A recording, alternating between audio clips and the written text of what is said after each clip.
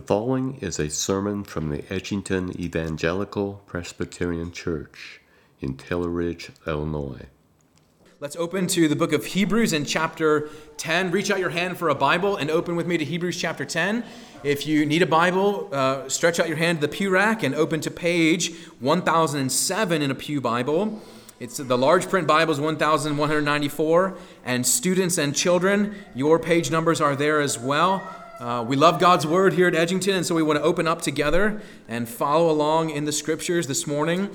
Like I said, we are beginning a new sermon series that will be all through the fall called Reverence and Awe on the realities of Christian worship, the beauties of Christian worship. We just finished studying the book of James together from January to last week. We were in the book of James, and when we finish this sermon series, Lord willing, we'll be headed back to the Old Testament after Advent and beginning the new year, but now we're doing a special topical sermon series on worship, and this morning we're talking about just the very basics on gathering together, the very basics of the physical act of being in the same place for the purpose of worship, gathered together.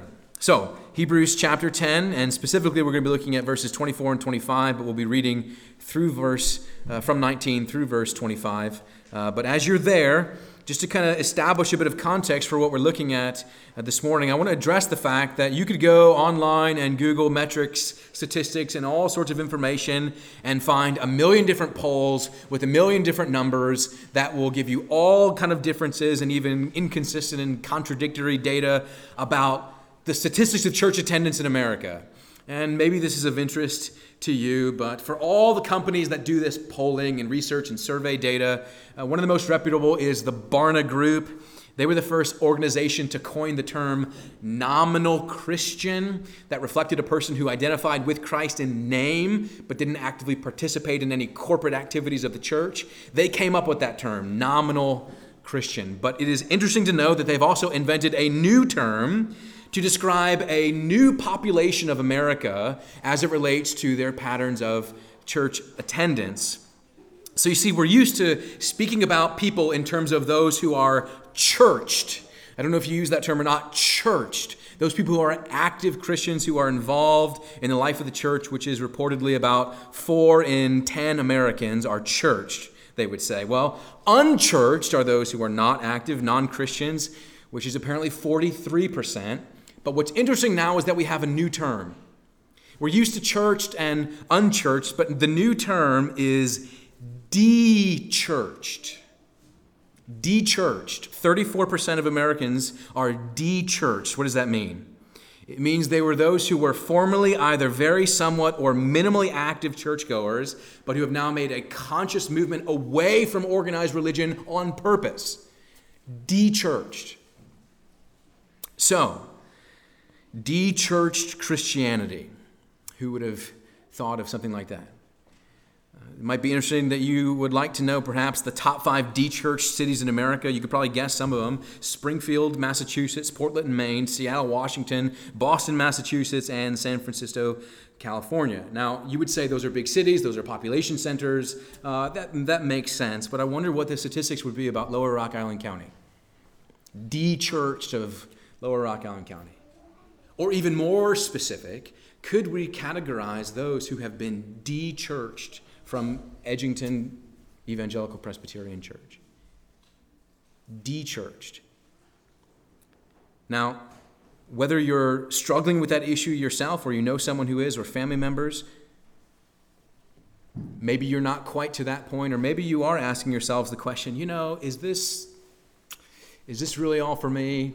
This whole church thing, church people, thinking about de-churching yourself, walking away. Well, the book of Hebrews, in a general sense, is actually addressing that particular issue. Those who find themselves kind of on the cusp where they say, is this really worth it? This whole church business. The book of Hebrews is actually written partially as a warning, as a caution, as a compelling come back to the center of the life of the community of faith. And so that's what the book of Hebrews is generally about. So before we read God's word this morning, we want to pray and ask God's blessing upon it as we hear it. Let's pray. Father, with your word open before us, We thank you for the Scriptures. We thank you for the fact that you speak to us here, that you teach us, that you reveal Jesus Christ to us. Lord, give us open eyes, open ears, open hearts to receive all that you've given to us. And Lord, give us faith to receive it honestly and sincerely as well. May your word fall upon us with power this morning, we pray in Jesus' name. Amen. And now hear God's word from Hebrews in chapter 10, starting at verse 19 through verse 25. This is the word of God. Therefore, brothers, since we have confidence to enter the holy places by the blood of Jesus, by the new and living way that he opened for us through the curtain, that is, through his flesh, and since we have a great priest over the house of God, let us draw near with a true heart in full assurance of faith, with our hearts sprinkled clean from an evil conscience, and our bodies washed with pure water. Let us hold fast the confession of our hope without wavering, for he who promised is faithful. And let us consider how to stir up one another to love and good works, not neglecting to meet together, as is the habit of some, but encouraging one another, and all the more as you see the day drawing near. Amen. The grass withers and the flower fades, but the word of God abides forever. And so let's continue to hear what God's word has to say to us this morning. So then this issue of de-churched Christianity, or perhaps the idea that it's possible to identify with Christ, identify and take upon the name of myself as a Christian, but have nothing to do with the church. It's a very popular sentiment, perhaps. I like Jesus, I don't like his people. I think Gandhi was actually the first person to popularize that phrase. I like your Christ, but not your Christians. Now, that sentiment has brought itself into the lives of what has generally been accepted as Christianity in America, where we think it is possible to be a Christian but have nothing to do with the church, insofar as we have this movement, de-churched Christianity or churchless Christianity, where there are all kinds of books actually written to this target audience, books like Life After Church, Quitting Church, which they make up a new term as well. They call those who have left church, they call them leavers. De-churched Christians are leavers. And one book that's called So You Don't Want to Go to Church Anymore? ? Now, I'm not encouraging you to go get that book per se. I'm acknowledging the fact that this is a phenomenon that's active all around us and may be something that you wrestle with, your friends, your family, people around you. This phenomenon of churchless Christianity. But the New Testament doesn't know anything of this concept, of a churchless Christianity. In fact, in the New Testament, the normal reality is that those who identify themselves with Jesus gather together with other people who identify themselves with Jesus. It is a normal pattern in the New Testament, and one of the other basic facts about the New Testament is that all the letters of the New Testament are written to communities. It is assumed that as Paul writes Galatians and Ephesians and Philippians and Colossians, he's writing to the church or churches that are there and the people that are gathered together who have been transformed by Jesus and are seeking to follow him so that they can be counseled through the apostles' instruction. But the New Testament has everything to say about the community of Christ, the church.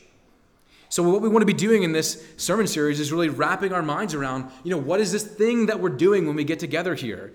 This whole physical act of gathering for worship. What is this all about? And why do we do this or that? And what does it mean? And we're trying to draw our thoughts around the beauty of Christian worship. And so I don't want you to actually speak out and fill in these blanks. But if I were to ask you to fill in the blanks of these things, what would you say? Church is so...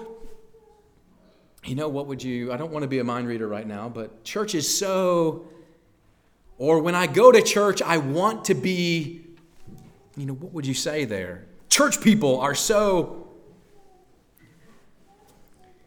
the worship style at Edgington is quite, what would you say? do you think to process these thoughts about what we're doing when we gather for worship? Well, the book of Hebrews has something to say about this element of gathering together. And so we're going to draw out from verses 24 and 25 just five things that I think that start to shape our understanding of this business of what we're doing when we get together here, and why it so deeply matters and is formative for you and your family, both for your life and for your future, for your eternal life as well. So 5 things out of Hebrews 10, 24 and 25. Let's look at that again in verse 24. And let us consider how to stir up one another to love and to good works, not neglecting to meet together as is the habit of some, but encouraging one another, and all the more as you see the day drawing near. Now, right away, the first thing that jumps out of there, what is church for? You see that on your outline, perhaps, in your bulletin. What is church for? The first thing we could say, perhaps, is the word encouragement. Encouraging. See that at the end of verse 25. Encouraging one another. To gather together in assemblies on the Lord's day is for the purpose of encouraging one another, because you and I need to be encouraged. We find ourselves to be generally a discouraged people. And so we need to gather together for the purpose of affirming to one another spiritual truths, to remember and teach them to one another. Things like what Jesus says to us in John chapter 10, you will never perish and no one will snatch you from my hand. But some of you have weeks where you feel like you're being snatched out of the hand of Jesus and you feel like you're perishing and all is lost. What's the church for? It's for affirming to you the reality that Jesus promises not to leave you or forsake you. To encourage you in that reality that you are held by Christ. And we need to be encouraged with that. Hebrews is, of course, assuming that it's quite possible to be discouraged and downtrodden and forgetful of spiritual truths to such a degree that we need to encourage each other. That word encourage literally means to bind and fuse courage into you, to make you strong when you feel weak, to pick each other up in encouragement. Now, I know people like that in this church who are so quick to do that, right? They'll come up to you and say, something's wrong and I know it, so don't give me the everything's fine thing. What's going on? Now, some people might see that as invasive, but in another sense, I think the people who are doing that do it out of a sincere compassion to love and encourage. Do you have people like that in your life, in this church, who you look to for encouragement? Or are you someone who is about the business of encouraging others? That's what church is for, in one sense, encouragement. Secondly, sort of get into this issue, what does it matter if I'm here or not? The second thing that comes out of this is, I think, the element of strengthening. Strengthening. Notice in verse 24 that there is the element of togetherness. Verse 25, togetherness, neglecting to meet together. There's an element of strength in numbers, the confidence that you are not alone, the union and communion that we enjoy with other people. Now, some people are so introverted that they would rather sit in a closet by themselves all week long, and they're quite happy. But there are other people who absolutely feed off the social energy of other people. But irrespective to your introversion or your extroversion, we need each other in the church as an element of strengthening. Now, a couple of years ago, we were out in California and visited the redwoods. And the redwoods are a beautiful thing. 300-foot tall trees, tallest redwood ever measured, I think, something like 380 feet tall. Do you know that 300-foot tall tree, that their roots only go down about 5 feet? And that's because they grow out, not down. The root of a redwood tree, 300 feet tall, can grow up to a radius of 100 feet out. And they intertwine amongst the roots of other redwood trees so that the tree that is itself shallow by itself is made strong by the interconnectedness of the other trees.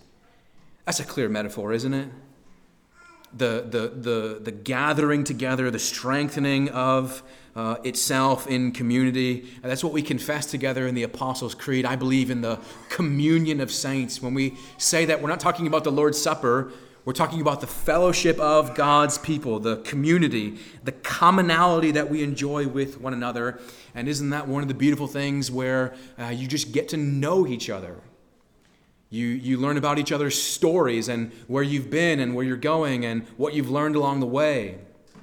One of the most popular Christian books ever written is Pilgrim's Progress, and one of the best things about that book is all the characters that Christian meets along the way. And in the church, there's so many, call them characters amongst us, isn't there? Right? People in our lives that we look to for one thing or another, whether for wisdom or encouragement or patience or whatever it else might be. Now you might feel like no one is paying attention to the wisdom that you have.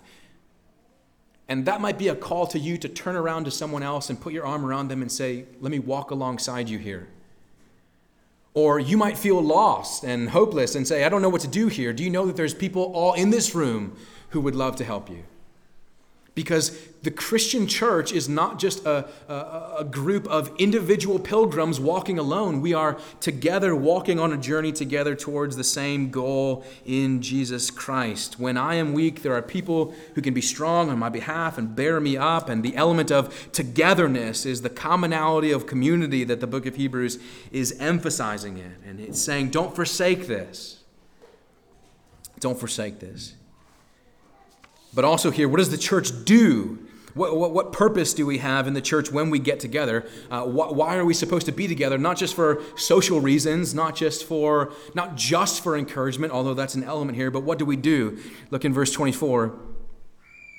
Verse 24 says, let us consider how to stir one another up to love and good works. When the writer of Hebrews uses the word consider, there's a couple other places where the book of Hebrews talks about consider, and one of them is in chapter 3, verse 24, where the writer says, consider Jesus. Consider Jesus. And so it's not just think passively about it, but take an intentional, deliberative time to think about why is it that we are here for our gathering and the physicality of our gathering. Now, in today's world, right, we enjoy all kinds of technology that allows us to FaceTime with somebody halfway across the world, and it's a crazy reality. Or grandparents can see their grandchildren in another state, or whatever the case might be. But it's not quite as good as being there, obviously. I watched plenty of Notre Dame games on television before I was actually in the stadium, and there's something different about being there and hearing the rumble of the crowd and all of that, the physicality and the incarnational element of being present together. Now, we're working on, podcasts for the church so that if you miss and you want to pick up the sermon, you can get that, but it's still different from being together with God's people. It can't be replaced because we propel each other forward. And when it says stir up one another there in verse 24, that word could actually be translated as provoke.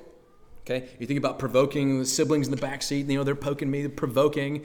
But this is a positive provocation in the sense of, moving each other forward, providing the necessary energy that the other person needs to keep going when you feel weak and tired. That's the purpose of gathering together, considering how to move each other forward in love and good works.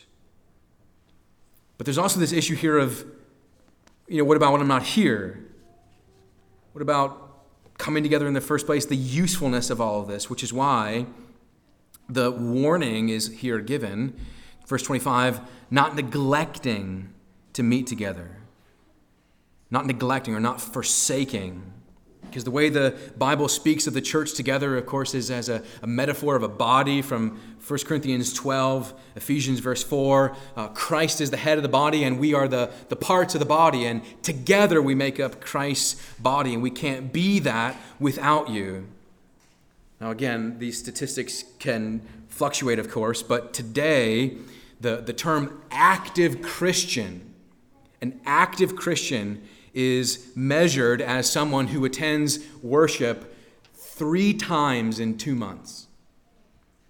Is considered active by pollsters, whatever you want to call that. 3 times in 2 months, 2/3 of years of Sundays, 35 out of 52 Sundays, and still be considered active. But the book of Hebrews is saying, but when you aren't here, when you forsake the assembly, when you are not present, the church can't fully be the church without you. And failing to meet together, if you look a little bit further back in the text, failing to assemble together is actually what comes about from the deeper problem, And the deeper problem in verse 23 is that what first happens is that we waver from our confession. And the result of the wavering is the forsaking of the assembly.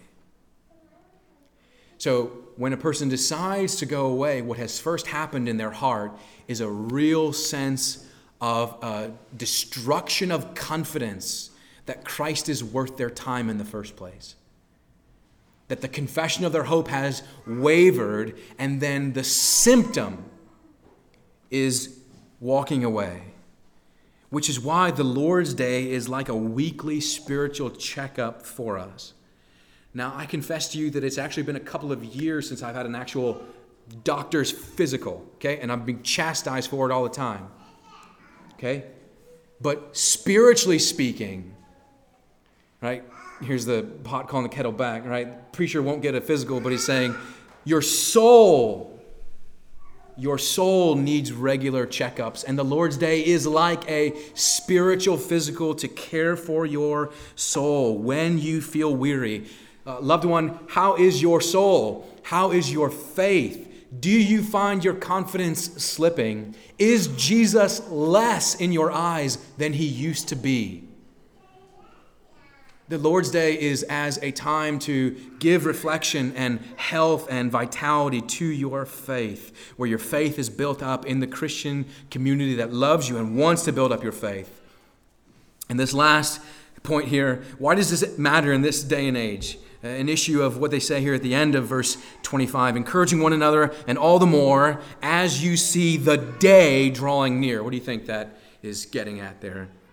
Why does this matter in this day and age? You know, you can go to church online now, but in this day and age, but when it talks about the day with a capital D here, what this is in reference to is the fact of the end of the ages dawning into this world. The New Testament would describe this world as the new creation that will be one day has broken into this creation and is forming. And so it is as if the cup is being filled and filled and filled and filled, and one day it's going to overflow as Christ returns and ushers in that new kingdom, but we're not there yet, but that day is close. And so as that day approaches, there is this sense of urgency, this sense of sincerity that the writer of the Hebrews is saying, now is not the time, especially now, is not the time to neglect the need of your soul for the gathering of God's people. Now, all this to say that it might seem counterintuitive or foolish to address this subject out of Hebrews to the people of God as they're physically gathered together. But the book of Hebrews is written as a reminder to those who identify with Christ. Keep this in your hearts. Now again, just very basically, sometimes you and I struggle with this sense, right? Maybe you wake up on a Sunday morning and say, you know, I just don't feel like it. I just don't feel like it. What's the response in that moment? What is the response in that moment? And I want to be very clear here for you. Guilt is never the motivator for anything in the Christian life. Okay? It is not come to church or else. That sentiment is not even in the stratosphere of understanding the reality of the Christian faith. Guilt is never the motivator. Guilt is never the motivator for anything in the Christian life. We do not go to church because of guilt. Instead, we are the church because of grace. Grace is always the motivator for everything in the Christian life because of what Jesus has done for us and in our lives, and because of what he's doing in the lives of those around us. We love to be together and to be with those who love Jesus too. Because we like that, we want to be with those who will praise the God of grace. Guilt is not the motivator. Grace is always the motivator because of what Jesus has done. And the writer of Hebrews is saying, consider all of that and say, don't forsake the church. Love the church. Christ loves the church. And he wants his people to love the church as well and to be together with those who love the church to give praise to the God of grace. So these these coming months, these coming weeks, we'll be looking at elements of the church as it gathers together and what it means for us and how we fit into all that God is doing as we worship the God of grace. It's a beautiful thing. But loved ones, Jesus loves the church, calls upon you to love his people as well and not to forsake the assembly together. And by God's grace, may he help us do that. Let's pray. Father, we thank you for your word, and we thank you for the correction that it gives, the encouragement that it gives, and we pray that you would help us to now let this settle deeply into our hearts, that we might, as Jesus does, love your church and your people. We pray in Jesus' name. Amen. Thank you for listening to today's sermon. If you would like more information about our church or its ministries, please visit edgingtonepc.org. May God bless and keep you.